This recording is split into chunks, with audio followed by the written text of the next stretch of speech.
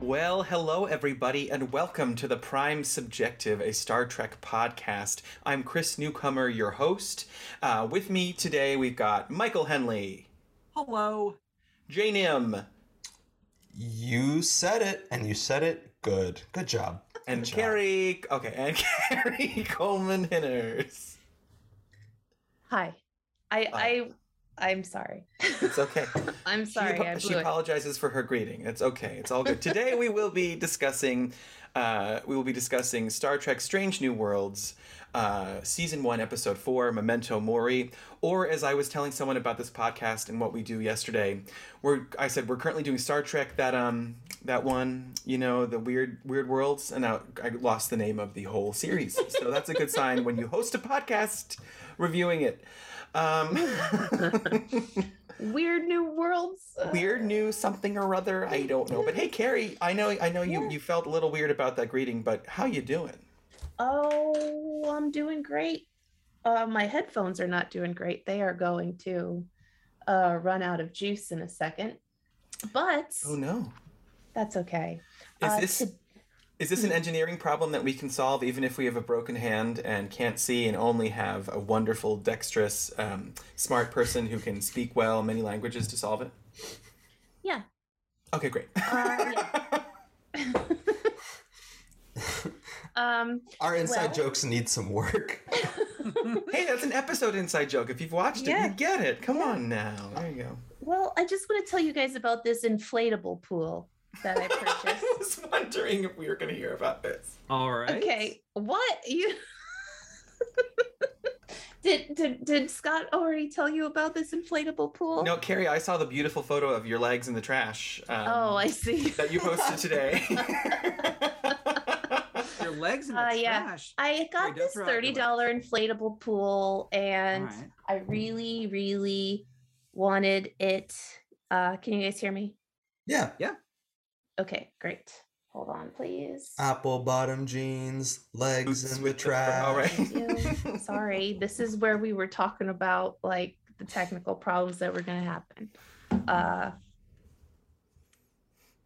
Sorry. You're good. Hear you. I can't hear you. I hear you now. Okay, great. Okay. Yeah, we probably should have been talking or something to help you understand it. What if we do? Okay, sorry to delay this whole podcast by 10 minutes by asking how I'm doing. It just really set us back a long time. I got an inflatable pool. I filled it up with water. I was sitting in it. It was nice. Okay, I love that. And the picture that I saw, Carrie also made mention of the fact that she's got a great view of her trash from her inflatable pool in her backyard. Well, where I had to put it, it was like the only place. There's other nice views in my yard, but where I had to put the pool. Listen, I've been to your home. It's lovely, and I'm jealous, so I get it. It's very nice. It's very nice. Hey, Jay Nim, how are you doing? I'm on the whole okay. I came down with COVID symptoms Friday before last, and I still have like a wet cough, even though I'm on like day 11. So it's nasty. I'm sorry, man. That sucks. I mean, yeah, it's luckily I don't have like a fever anymore, or chills or anything, or I'm not in like pain or anything, but but in good news, there's a project that Mike Henley, Carrie, and I are all involved in, and that I invited Chris to, but that Chris was too cool for. Wow. That is I'm a busy person. an improvised space adventure. So if you look up Space Station Podcast on Stitcher, Spotify, and I believe it's up on Apple Music now, in addition to just being on Google Podcasts, you can find it. It's Space Station Podcast by Space Station Podcast. And it's amateurly sound designed by me with a lot of love, and it's they're just gonna keep on coming. So they're improvised. Is it a long form like continuing story? Okay. For now, who knows what's gonna happen really? All right, cool. Yeah, we just released. I just released the first episode this past weekend.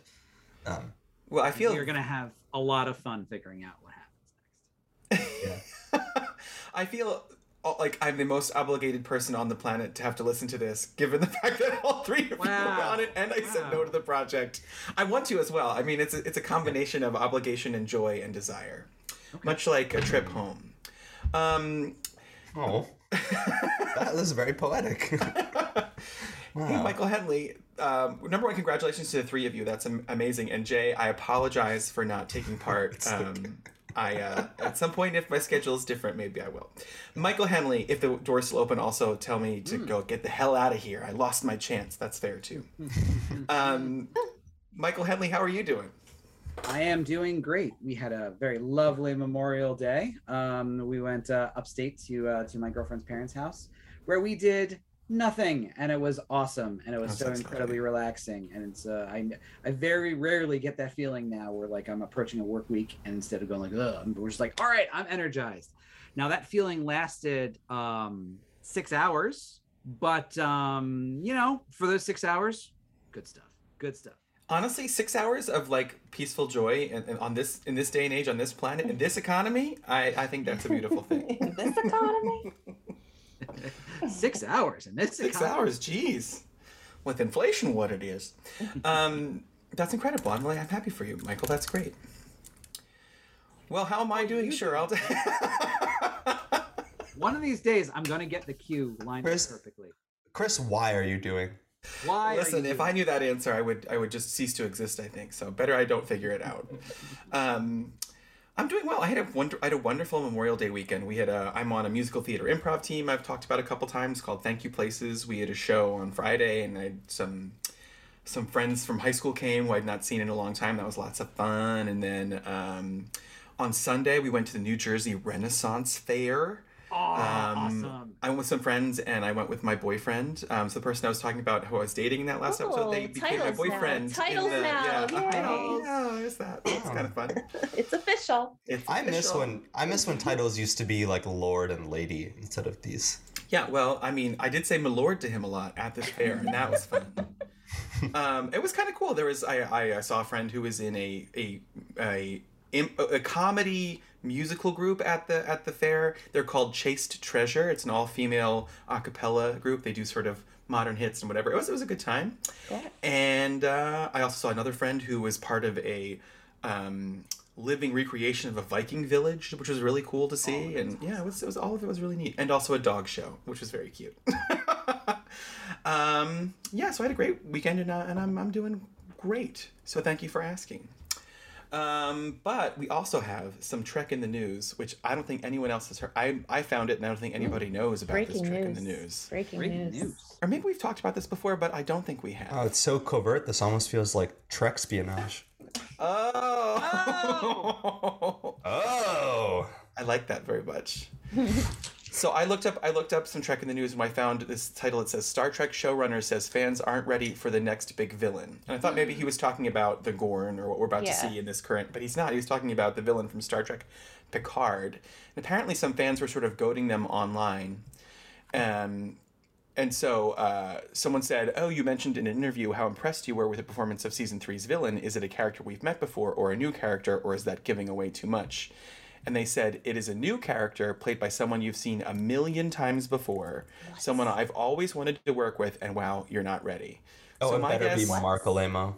Oh, it could be, or I think Meryl Streep. I think it's Meryl Streep coming in as the big villain of Season 3 of Picard. And her name is Mother Time. So Jay and Chris, you perfectly... you could perfectly encapsulated the two forks that potentially is it someone who's appeared in Star Trek before, the actor that is, or is it someone who has not appeared in Star Trek before? If it's someone who has appeared in Star Trek before, I think Mark Alemo is a very, very solid choice. If it's, or maybe Jeffrey Combs. Yeah, anything. If it's someone who has not, I hope it's Jeffrey Combs so hard. For the folks who have not done their homework, or maybe who has Jeffrey Combs played? Or have you seen him play, or Mark Alemo? Who have we seen them play? Well, Jeffrey Combs has played a lot of people. He's played in Deep Space Nine. He plays Brunt, the of the FCA. In addition to playing Wayuns, all of them. Wayuns. In Enterprise, he plays Shran, the Andorian. He really runs the gamut of like lackey to like lackey with a lot of agency who is sort of evil but also conditioned to be evil, and then Shran is just sort of like a likable like action hero. Extremely versatile, great actor. And then Mark Alemo plays Gul Dukat in Deep Space Nine. Oh, of course, yeah. Who is... I knew that despite the way I just said, wow, I really did. Right. And of course, this is only for your education, Chris. As you are the only person on the planet who didn't know these things. And all these actors, even Mark Alemo, who is best known for Gul Dukat, he played at least a couple Romulans, I think, on Next Gen before he got the Gul Dukat gig. And he also played Gul Macet. Yes. So he's played multiple Cardassians. He played a human being, actually, in a it was the two-parter where Data goes back to San Francisco and meets Mark Twain. He plays not Mark Twain, but someone who's at a poker table or something. So between him and Jeffrey Combs, both of these actors have played numerous races. So like they kind of run the table when it comes to just kind of being character actors, just kind of pop up again, honestly. So it would be delightful. What if it was Scott Thompson?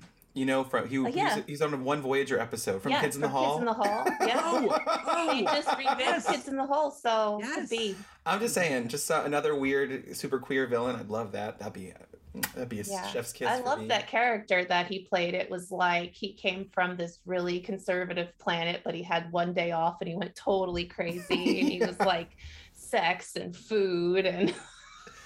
Yeah, they were at Sandrine's and he was going crazy. I believe. Yeah. So the one thing I want to say, though, too, is if it's someone who has never appeared in Star Trek before, the actor, all I can think of is how cool would it be if it was Ian McKellen? Oh, that would be very cool. That would be such a good idea. That's a lot of poetic layers. I like that, Michael Henley. I would die. I would literally die. I would fall over and I would die. Sweet. Yeah, if that happens. So it shouldn't happen then, right? If it comes to the cost of your life? I'm confused by messaging as well, yes. Truly, or it's Famke Janssen as the Dark Phoenix. Oh. Coming in just fully. Here's a fourth idea.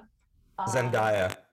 No, that's not what I was going to say. She'd be great, though. As a genocidal dictator. My fourth idea is just, a hologram of a deceased actor playing a new part. Oh, wow. Leonard Nimoy is Evil Spock. Here's my vote. Here's my vote. After his triumph in Space Jam: A New Legacy, I want LeBron James. Yes. He controls his like forces as they battle by dribbling a basketball that like glows around the ship. That's what they meant by "you're not ready," because just like I didn't want to be ready for that. We're not ready for this. You fought with spaceships, but have you fought with basketballs? God, there are just so many opportunities from the sublime to the absurd that could happen. I just don't know which way I want it to go. Who I want it to be? I want it to be one of the Lower Decks characters, like Mariner, but like still cartoon. So they just show up and they're animated, like Roger Rabbit style. That's what I want. Jim Carrey. Ooh, oh man, if it's also played by Brent Spiner, but a completely different character, I will also lose my mind. I think Terry Matalas has worked with Brent Spiner, given the fact that he's been on the past 2 seasons. So that what he says, a new character played by someone you've seen a million times, someone they've always wanted to work with. So I guess they've never worked with them before.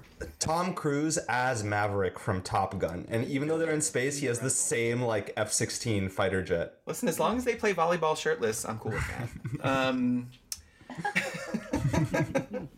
Well, now that we've ended that on a horny note,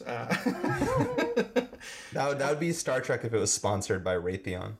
Well, it is Pride Month, so maybe they should lean in on that.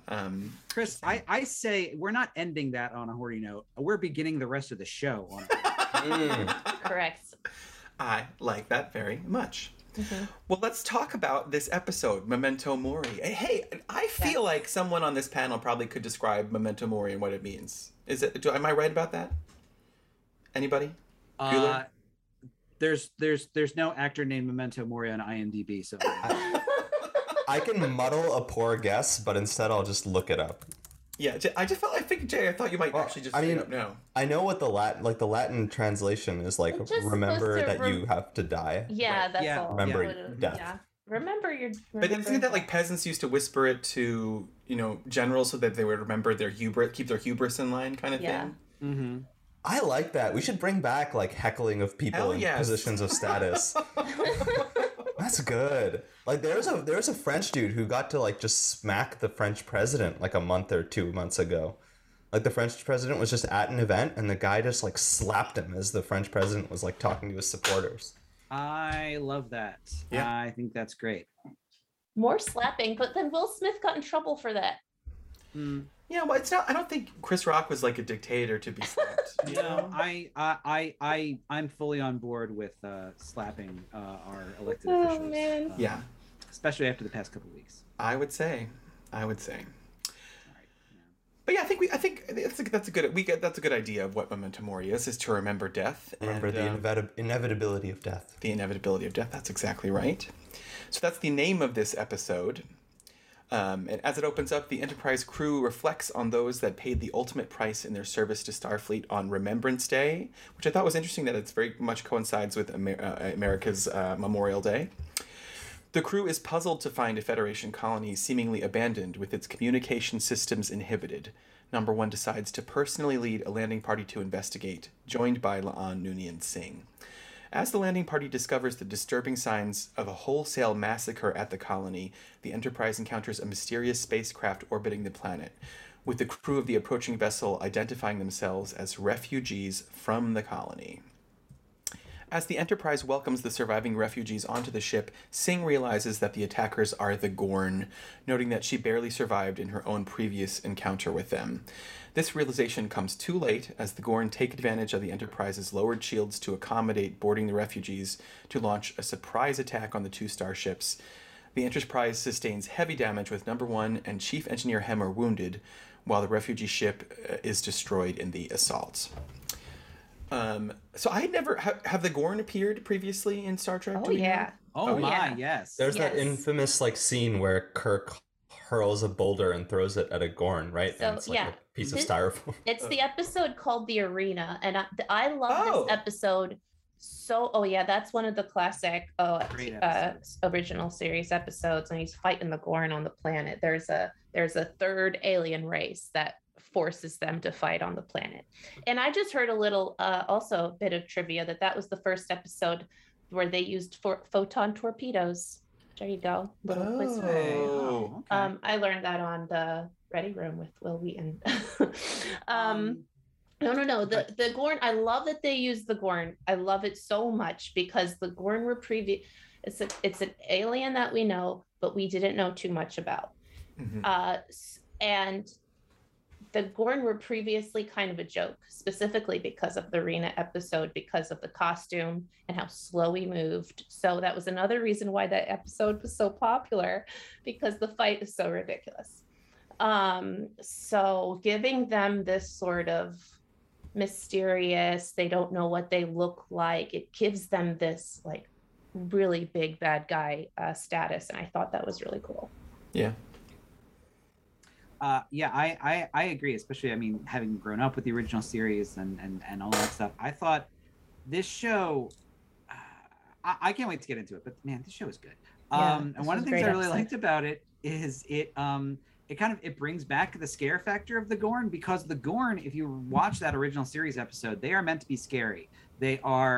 It takes a long time to reveal the Gorn. It's not until like Act 2 or 3, basically, that Kirk and the Gorn find themselves on the planet. It's a big reveal when it's like, oh my God, it's a dinosaur wearing clothes.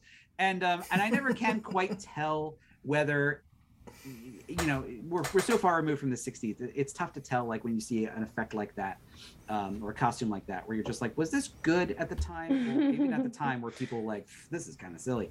It was comical. I think it was always a little comical, because it also kind of moved real slow, you know, like the punches were going real slow. And because of that, I feel like if you're watching the episode, you know, and you know its reputation, there's probably a little bit of restlessness in the beginning where you're like, I've seen the Gorn. The Gorn aren't scary. Why is everyone acting like they're scary? And like, you know, but part of it is like just the kind of earnestness of the approach. I love that they approach this story from a place of, we're going to kind of lead up to that encounter, you know, that happens several years later. Mm-hmm. We're going to not reveal them, and we're going to make them scary again. So if you were to watch this episode and Arena back to back, when in the early stages when people are fretting about the Gorn, when the Gorn destroy, you know, a star base or whatnot, you know, instead of you going like, they're not scary, instead I'd just be like, no, I'm with you. No, like they're frightening. I thought that was a really cool choice. I can't wait to see what if they reveal the Gorn, how they depict them now with all of the great special effects and costuming and makeup effects that they have now. I can't wait to see it. Because they've avoided it. They've avoided it. The Gorn have been mentioned several times, like on Deep Space and in Enterprise. I think you saw a tail at a certain point. Basically. Enterprise, there was a fight where Archer fought a Gorn, like in the ship. A Gorn was like a slave trader or something, and he got in a fight with a Gorn. So that was the only other episode that I could think of where a Gorn appeared. So that was kind of a plot hole to say that no one's ever seen it, where maybe Archer has seen it, but maybe Archer didn't tell anybody. I could believe that. Archer was like, I didn't tell anybody what looked. He wasn't good at chip logs, you know. There's one more appearance too, which was just a couple years ago on Lower Decks. There was the episode where everyone's telling the different story about what happened during the mission. I think it's Rutherford. Basically, his implant keeps shorting out, so he keeps like blinking, and all of a sudden he's in a different look, and he doesn't know what's going on. And at one point, he drops into a Gorn wedding, and just the sight gag of a bride and groom Gorn in like appropriate costume is one of the funniest sight gags of the entire show. A show that I think is packed with funny sight gags. Yeah. Love that. Well, and as someone who didn't, I mean, I've seen the arena a long time ago. I think I forgot that that's what the name of that alien was. So since I didn't draw that correlation, I was just straight up terrified. Also, this whole episode was so cinematic. I was like, this is a movie. We're watching a really good movie right now. Yep. I was also on the Ready Room. I was watching. I'm going to research by watching the Ready Room, and they're going to tell me everything, and then I'll just relay that over to you guys.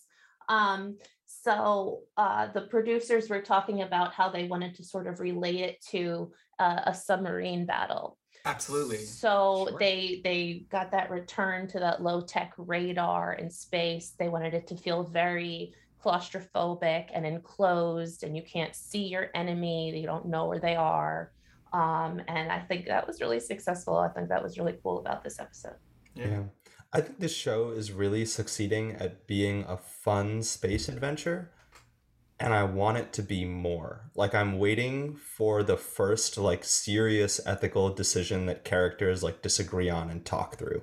And I'm a little surprised that 4 episodes in, I can't think of one. Like, this episode, I felt like I was just watching stuff happen. Some of it was cool, some of it made sense, some of it did not make sense.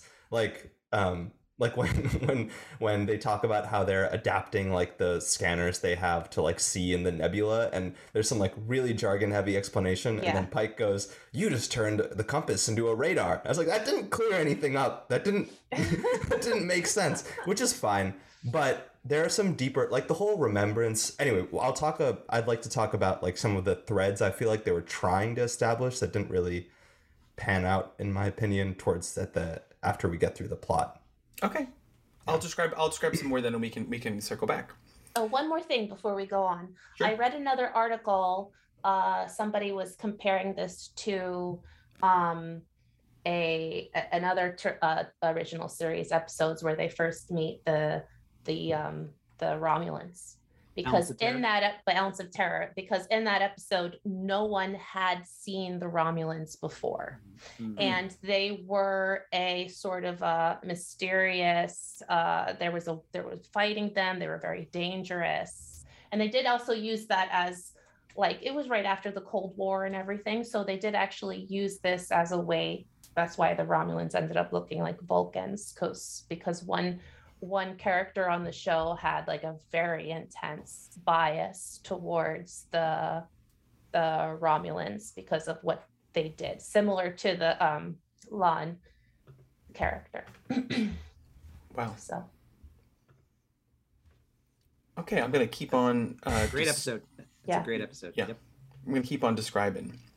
Mm-hmm. Singh advises Pike not to attempt to flee or engage the Gorn directly, as the enemy still holds a considerable upper hand against them while pressing the attack.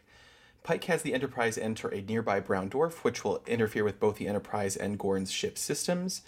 helping mitigate the Gorn's advantage. With the Enterprise's phasers and shields out, Pike has helmsman Erica Ortegas maneuver the ship over the Gorn to manually drop a photon torpedo on the vessel and destroy it. And while Pike's strategy was successful, the Gorn allowed this to learn the Starfleet vessel's location, with 3 additional Gorn warships now in active pursuit of the Enterprise. My favorite line being Ortegas being like, "What's that big blip?" Pike orders the Enterprise to move deeper into the brown dwarf, believing the drastic increase in pressure will affect the Gorn ships faster than his own. After the Gorn lose a ship to the increased pressure, Spock and Singh investigate the immediate area outside the ship in a shuttlecraft. While piloting the shuttle together, Spock carries out a Vulcan mind meld, revealing details about Singh's past encounter with the Gorn.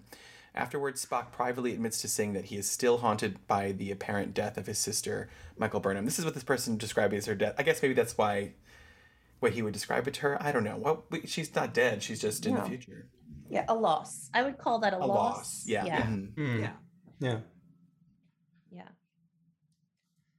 I can't stand Lon Noonien Singh 4 episodes in. Okay. All right. Because, like, there are just some lines in this episode, like when she says, "The enemy doesn't care about my feelings, so I don't have any." And then Pike is like, "Listen, you're part of a crew, like, stop this bullshit." But in nice Pike words. And then she goes, "You know I don't care what people think." And it just really felt like an edgy high schooler's conception. Yeah, I was thinking about agree. that too. Yeah. Yeah. And it's just like, just why can't be a bit more, like, isn't there an emotional maturity component to being a Starfleet crew member? I don't have a problem with the lines per se, except maybe her reading of them, because you can say things in a different tone and still get the same feeling across without sounding like a rebellious teenager. It's like, you know, if you could say something like, "Well, they don't care about it, so why should I?" You sound really immature. But if you're just speaking like, "Well, if they don't care about it, why should I care about it?" It comes across as like you're a different, you're more older and mature and. But it's part of like a really immature line of thinking that we've seen from Lon Noonien Singh in the episodes before too. Like her whole thing with like Una Chin Riley in the previous episode where she's angry that Una didn't like tell her that she was Illyrian, when that's not your secret to know. That is not at all your secret to know. Yeah. You are like so far down on the totem pole of people who need to know that secret and like know your place and realize that there are good reasons someone would hide that they are from a species banned from joining the Federation while they're serving. Well, I It's thought just that part of an immature, like, anyway.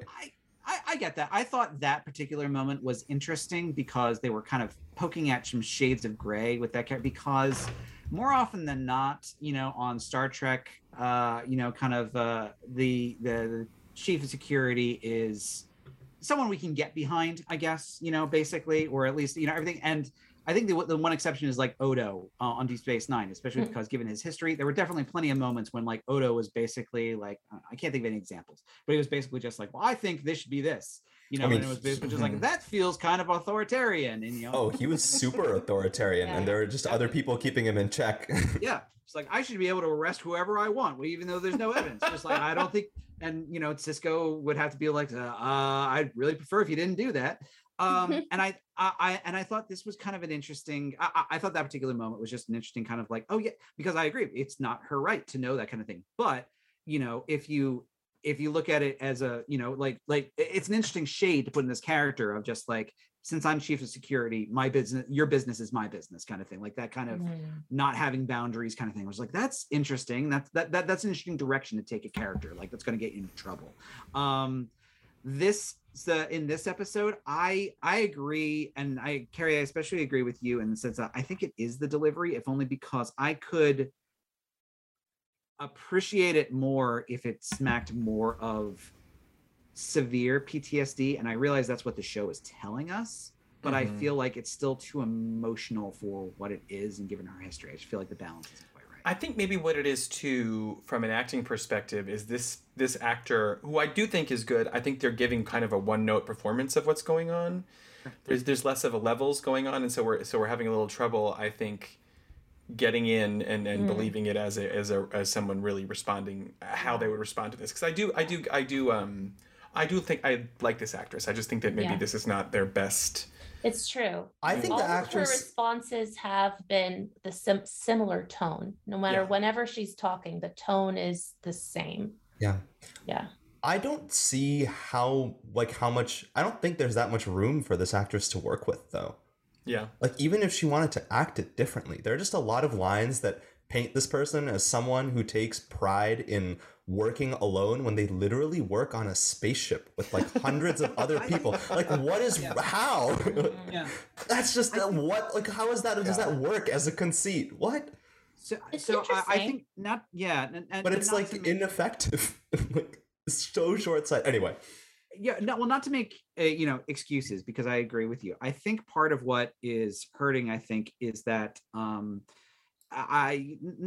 it's because this show has a shortened season. It's only like about 12, but it's still playing in this. It's playing in this old mode, this mode that we really like, of like these episodic story, where and this week will be this character's episode. This week will be this character's episode. The difference between A Strange New Worlds that's made in like 1995 and one that's made right now is that you get 4 or 5 episodes a season to establish La'an. So if there is one episode where you're just like, she's kind of one note, it's like it's an experiment, I guess, from a writer's perspective, just like let's do the La'an episode. Okay, like we struck fewer notes with this, and I do feel gratified. I do feel gratified that they set up this backstory of this character in earlier episodes, and they saw it through, rather than what they have done to us in the past with just throwbacks. Oh, by the way, this is my backstory. Okay, bye. Oh my God. But like, Mike, I kind of have to ask you then, like, there are ways in both this episode and the previous one where they could have set it up around something interesting we learn about the character. So in the previous episode, there's the whole light virus, right? And we basically just watch an action movie of them trying to contain the light virus across the ship for like 45 minutes. And then at the end, there's this crazy reveal that the doctor is keeping his daughter in indefinite stasis and refusing to like accept that she has a terminal disease, and keeping her alive with no commitment to like, well, after this many years, maybe like we should stop, or like maybe I should accept that she has a disease that is terminal instead of just keeping her alive indefinitely. Because when even if they manage to cure her in like 15 years, she's just gonna wake up in a totally different world than the one she went to sleep in. She's barely gonna know anyone, because any like friends she had, like, that is a seriously like that is a situation worthy of like analysis in an episode. But they chose to instead have just like we need to like stop people from burning themselves action movie, which was still fun. But then like they dropped a serious bombshell at the end, and then just kind of played it off as a happy ending with the doctor reading a bedtime story to his daughter. And then it just kind of ends, and hopefully it comes back. Yeah, but I'm hoping it comes back too, because I think that's what I'm gonna guess. I'm gonna bet. I'm gonna put money on this that will come back. But why even have the light virus action movie that didn't have any real ethical dilemmas? It had like a reveal that Una Chin Riley is genetically engineered, but that never is like part of any decision making, really. And it's not like there's like pressure on her like to hide it, when it's like, no, she's obviously going to tell everyone. Yeah. And in this episode, but I'm also not sure why you're searching so hard for ethical dilemmas in every episode. Because I'm just watching events happen otherwise, and I feel like a passive viewer, and nothing that like anything I think about the episode doesn't really feel important. And Mike, to your point, like you wanted like you said that La'an is supposed to have a PTSD angle, right? That could have easily been factored into the storyline script if there was like a cost to her physical health for remembering battle critical information about the Gorn that they need to like survive. And then it becomes a question of like, well, how much do we value this person's life when like all these people are at risk? Do we ask them to undergo like possibly traumatic experiences to get information that could help us defeat an enemy? There's none of that. Okay. I feel like there's lots of different ways to factor in PTSD into a story like this. I didn't necessarily disagree with how they did it, because one of the things I regardless of the dialogue it took to get there, I liked the viewpoint that Pike offers, which is this idea of, I think that, being fatalistic is not the way to go about. And I think a lot of that is born out of her PTSD. I don't know. And I don't necessarily think too that it's a trait that is it's certainly not a trait that's gone. So I'm sure they're going to engage with it again. I think, you know, what I'm just generally talking about is I think there's kind of a shakedown cruise in the beginning of every show. I think we're just seeing it very apparent here, where like they're just kind of getting to know the characters a little bit, you know, and I think, you know, I think that they would probably even say that just like this one didn't push Lon hard enough. Basically, we need to push her more, kind of thing, you know, because it's just I hear what you're saying. I also think, you know, about the ethical dilemma stuff too. I want to see that too, absolutely as well. But I will also say that one of the things I always liked about Star Trek is that it does have there's a lot of different crayons in the box. I think that is one of the key crayons, but I think there's a lot of them. You know, and so I don't necessarily feel like something is missing so much as like there's something clearly there's a crayon on the back box we haven't played with yet, and there's still room to build. I don't have any doubt that they're going to play with it. I also enjoyed the concept of the Remembrance Day that they set up at the top. Me too. I think that was pretty smart for Star Trek to do, because we do often lose a lot of people and sometimes we don't talk about it. So it was, and you're right, I did watch it actually on Memorial Day weekend. I didn't watch it on Thursday, so I was like, oh, that's interesting. So I think another thing to mention too, and after this I'll just finish, there's one more paragraph in this description and then we're through the whole episode description, but you know, Pike kept saying, I have faith in Enterprise, I know she can handle it. Part of me is like, is he thinking about the fact that he knows that he's going to survive this because he knows he's seen his 10 years from now future? So there's like some aspects of that built into like some of it, which I thought was an interesting shade to throw in there as well, because he knows he's going to survive. So does he's sort of a gamble as well. If I survive, clearly Enterprise must survive as well. Is it a testament to the skill of this episode, by the way, that I never thought about that? Yeah. Well, they're clearly trying to push the angle of like, you know, he tells La'an, you make miracles happen by like being positive and telling people, and that's what I connected it to, is like he's trying to instill hope in other people that like that the miracle of Enterprise surviving a really dangerous scenario is possible, and hopefully that inspires them to like make the little adjustments that'll win them the day. I liked also when he confronted her about her the way she talks to people, and I'm glad they put it in there, and I hope it's something that we'll see growth in the character of things that we're complaining about today. I'm sure she needs to go to therapy. They don't. They all do. They don't have a counselor on the ship yet. When did they get counselors?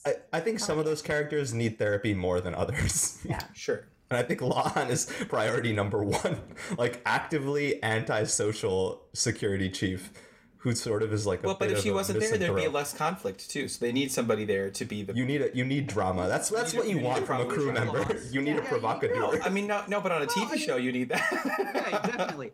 I mean, people have. Oh my God, my brain's going in so many different directions. I mean, people have often said too. I mean, Next Gen was. All right, everyone put on your. All right, we're going to turn the picture of Gene Roddenberry around. You know, I know we all like him, and he created Star Trek and all, but like people have always talked about how Next Gen, when he was running the show in the early years, was very, very constricting because of the fact he was very big on like, no, characters do not have interpersonal conflict. You know, like they don't have demons. They don't have like, you know, things. And but Gene didn't want that. Yes, but Gene Roddenberry didn't want that. Yeah, Gene got the show. Gene got kind of writers. I don't know. Gene said some odd stuff. Like he was like, in the future, people don't experience grief. And it's like, that's a bit constricting for story writing.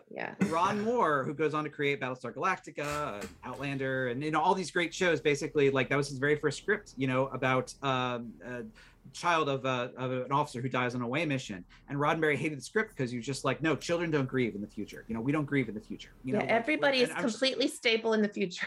I like that. So Ron Moore in response to that said, I'm going to create an entire series which is all about grief. Yes! Battlestar Galactica. Yes. Well, I mean, Battlestar Galactica, one of the many things that goes into that stew is basically it's a writer's version of like an Amish Rumspringa, where it's basically just like, I'm going to do all the stuff that the past 10 years I was not allowed to do. Right. So that's 100% what it is. Talk about ethical dilemmas. You got to watch Battlestar, Jay. I mean, I'm having a good time watching Babylon 5 right now. Yeah. I'm still thinking I'm gonna be sad when it's over. There's something that you said that I didn't think of before, and actually I like that idea that you said that Lon is a character who is an antisocial character who's in charge of this thing where she needs to be around a lot of people. And I actually kind of enjoy that concept of a characteristic that they would write into a character to like see how you would deal, like you're this kind of person, but you're in this type of role, and how are you going to manage that. I actually like that now that you bring that up, and I'm gonna pay attention to that now that I'm watching the show. It's more than that. She's just around other people, though. She's the security chief, right? And security chiefs have latitude to like violate other people's rights in the name of that's why I think security. Well, that's exactly why I think this characteristic is so interesting to watch. So I'm gonna. Well, most other security chiefs are very, very convivial, like Worf. And very congenial. Remember how angry Tasha Yar was all the time? I came from a rape planet. Yeah. I came from a rape planet, and she'd be yelling that all the time. She had a tough go of it. Well, I'm gonna read that last paragraph to just tie this little bow onto the show, and then we can go from there. With the 2 remaining Gorn ships still in pursuit, Pike has Ortegas slingshot the Enterprise around a singularity at the heart of the brown dwarf, successfully accomplishing the maneuver despite the escalating damage to the ship. Having effectively outmaneuvered the Gorn, Pike is confident that Starfleet will be better prepared for any future skirmishes with them, though Singh remains visibly concerned. The crew picks up the pieces from the harrowing battle with Number 1 and Hemmer recovering from their wounds. One thing this whole summary did not ignores the fact that that we got a recreation of one of my favorite scenes of all time, which is when we've got to vent the shuttle bay. And I think this one was a lot more realistic than the one where Geordi and Dr. Crusher just held onto the bars and didn't get sucked out into the vacuum of space. Yeah, they just held on. They just held on real hard. I love that at least they got EV suits in this one. Yes. Like, oh my straps and like it was I was real concerned. Sense of like it was. I loved all the hardware and everything. I love how industrial for a second there during the show, because I don't know what I'm in for in this show yet. I was like, are they going to actually kill off a character? Star Trek doesn't do that. So the way they were talking about Hemmer, we were like, okay. I didn't think Hemmer was going to die. I thought that the transporter chief was going to get it in that one scene where he was where he had to cut off the bulkhead, and then the guy who clearly was supposed to die, he just pushes him through, and I was I guess that makes sense. Yeah, but I'm like, Star Trek rarely kills off main characters unless they hate their job and they went out of their contract, and they went out of their contract. But I'm like, is this like a Game of Thrones thing where you think he's the lead character, but then they chop off his head? Wait, there's also the other reason they kill people off, which is if they request too much more money. In the 6th season of the show. Yeah. That extra who died in this episode wanted a pay raise. Yeah, they were like, you know what? I think I deserve it. God. You want 2 lunch vouchers? Get out of here. I would be so excited to be an extra on Star Trek and die in an episode. I would be so happy to do that. I would be happy to die on Star Trek. Like, please. Y'all, I'm finally at the point of Deep Space Nine where it's Ezri Dax and not Jadzia anymore, and I just don't know what to do with myself. Oh my bad. I feel bad. All right.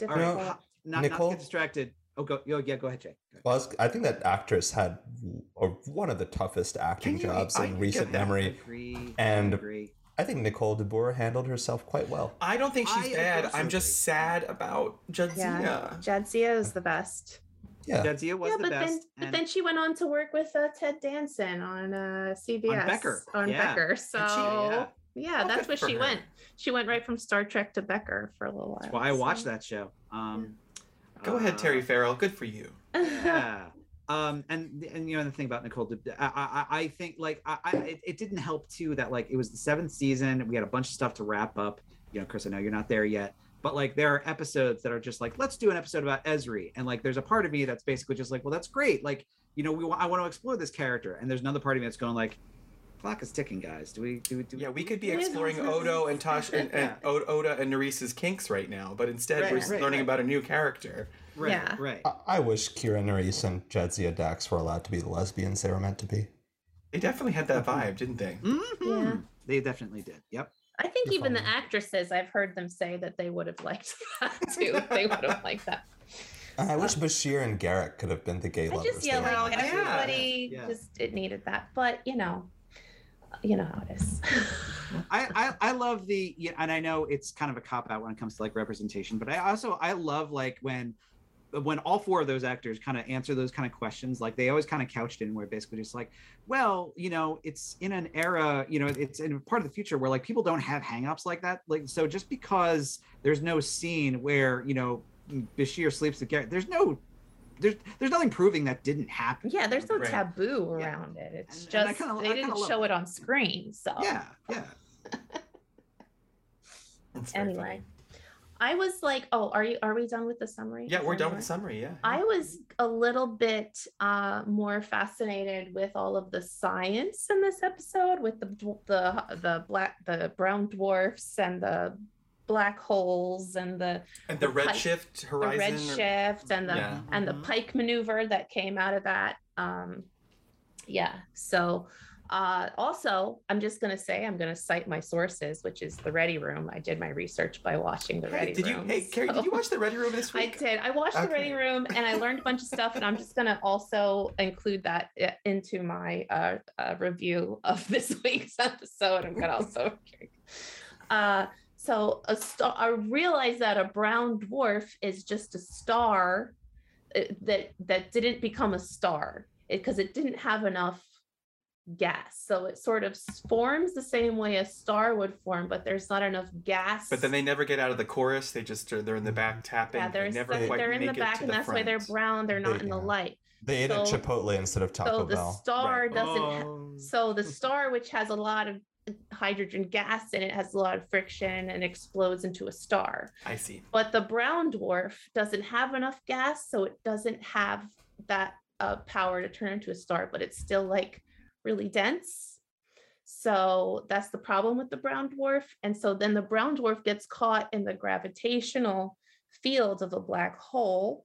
And a black hole is, if you think of space as like a bed sheet, and you drop a bowling ball on a bed sheet, and it sort of makes a dent in it. So like the heavier the ball is, the more science that don't ask me why this is, but then there's something to do with velocity. So the heavier it is, it pulls it in. So then the more, so that creates the gravity around it. Okay, that's the best way I can describe it. I'm not a scientist. So hopefully that made a little bit of sense. Yeah. Yeah. Mm-hmm. And now, because of that, if the red shifting is the gravity will stretch, it stretches the light like a slinky. It stretches the light so that if you're far away from it, it distorts the time where you would see the thing. So you're not actually looking at the thing in real time. So it might look like it's staying still because of the gravity distortion. So something closer to it than something farther away from it, you couldn't quite see it correctly. So then the pike maneuver was he took advantage of all that, and he went deeper into the gravity, exploded the bomb to make it look like he exploded too, because by the time they saw the explosion, the ship was gone. So they assumed that the ship exploded because they didn't see it in real time. I figured that out. Okay. Yeah, that makes sense. I'm taking my master's degree in music, and I'm really applying all that knowledge I learned, and I believe I co-sign that. I think that's true. Music is just physics, Yeah. Yep. just waves. Mm-hmm. Yep. Don't ask me any questions. I don't speak English. I only learned to say these words in English. I've only memorized these words, so. I remember watching the previous episode with my sister, and as soon as they tried to explain how a light virus could happen, my sister was just going, this doesn't make any sense at all. She just graduated from medical school, and she's like, none of this makes any sense. Yeah. They take some liberties. Yep. Like that. Well, any other thoughts, science or otherwise, on this episode? Memento Mori? Anyone thinking of their inevitable death? Well, we didn't talk Always. about the Hemmer and Uhura subplot. You're absolutely right. No, or the Una stuff either. You're right. So we got we got Hemmer and Uhura stuck in the cargo bay. I feel like it's unfair to call. Is Una's thing really a subplot? I don't know. She I just thought like. that what was fascinating about it was like they couldn't rely on technology, so they were like, well, archaeological medicine, let's just Right. sew her up old fashioned style. So they had to sort of go back to that. They couldn't rely on their hydros. They're like, you're from the hyperspace. Australian outback, and you were a top model. Well, I think we can sew somebody shut. Yeah. Yeah. Australia is a hard place to grow up.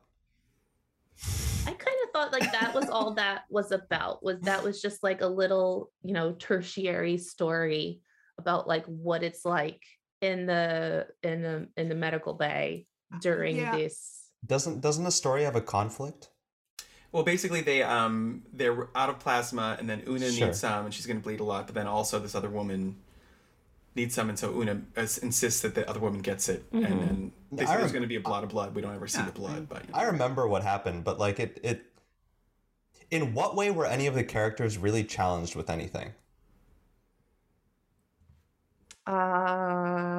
Well, they couldn't use their technology. Yeah, I mean, yeah. But like And he there had weren't to real hook up like. his blood to her blood, so they were doing like a live, But they didn't have any other like transfusion. options, right? It's not like they discussed any other options of what to do, and then like they were faced with any kind of real like decision where they had like, I don't know, there are two like options that are both plausible but both faulty for different reasons, or like Well, I didn't think it was about Yeah. decisions. I felt it was more like about, can we? This is our only choice. Can we actually do this? but if it's your only choice, you do it. oh man, you're but I mean, fun. I just feel like But I this is mean, sort of me there's still- griping about how I still feel like I'm drama just in that. watching stuff happen in this show. yeah. Well, I think Well, also it's good to remember that it's called Memento Mori. The whole theme of the entire episode is the inevitability of death, and they're showing us in each and every scene Yeah. how close these people are and how Yeah. dangerous all these situations are. I think that Right. maybe is what Okay. I took away as the overarching sort of thing. Yeah, Okay, and and I was I- seeing it as like a snippet of what life is like for these people and what they encounter on a Yeah. daily basis on this starship. Yeah. I heard you say, Carrie, that like you were wondering whether or not they're actually gonna like kill a crew member when it got to the scene where they vent the cargo bay. Yeah. And I know they were trying to like make you feel that, and I just never felt that at any point. That they were going to kill them. And maybe that's why the episode kind of like fell flat for me, because if that's like the big thing they want Or you no to like stakes. worry about, then Yeah. but it's like a feel good action show, so like I don't know, all the main characters survive always. Yeah, but they killed all the, they got seven people died. They give them a little funeral at the end. The whole planet, the whole. Did we know cargo any ship. of their names? Let me ask that question. Okay. That one girl, Abby, who ran, right? Was that her There name? Oh, she had a name? Abby. There was did not realize she had a Jason. name. No, I don't know. No, that little girl who runs from the cargo ship. Oh yeah. Okay. Talking about the monster, she Yeah, absolutely. Right. Yeah. She dies, and we knew her name. And I really liked when she said that they set fire to the rain, because like Adele predicted the future. We didn't really talk about the colonists at all, and I realize they're not that much to talk about, but I appreciate. Oh, they're there to be killed, aren't they? I They're mean, there to really? be killed.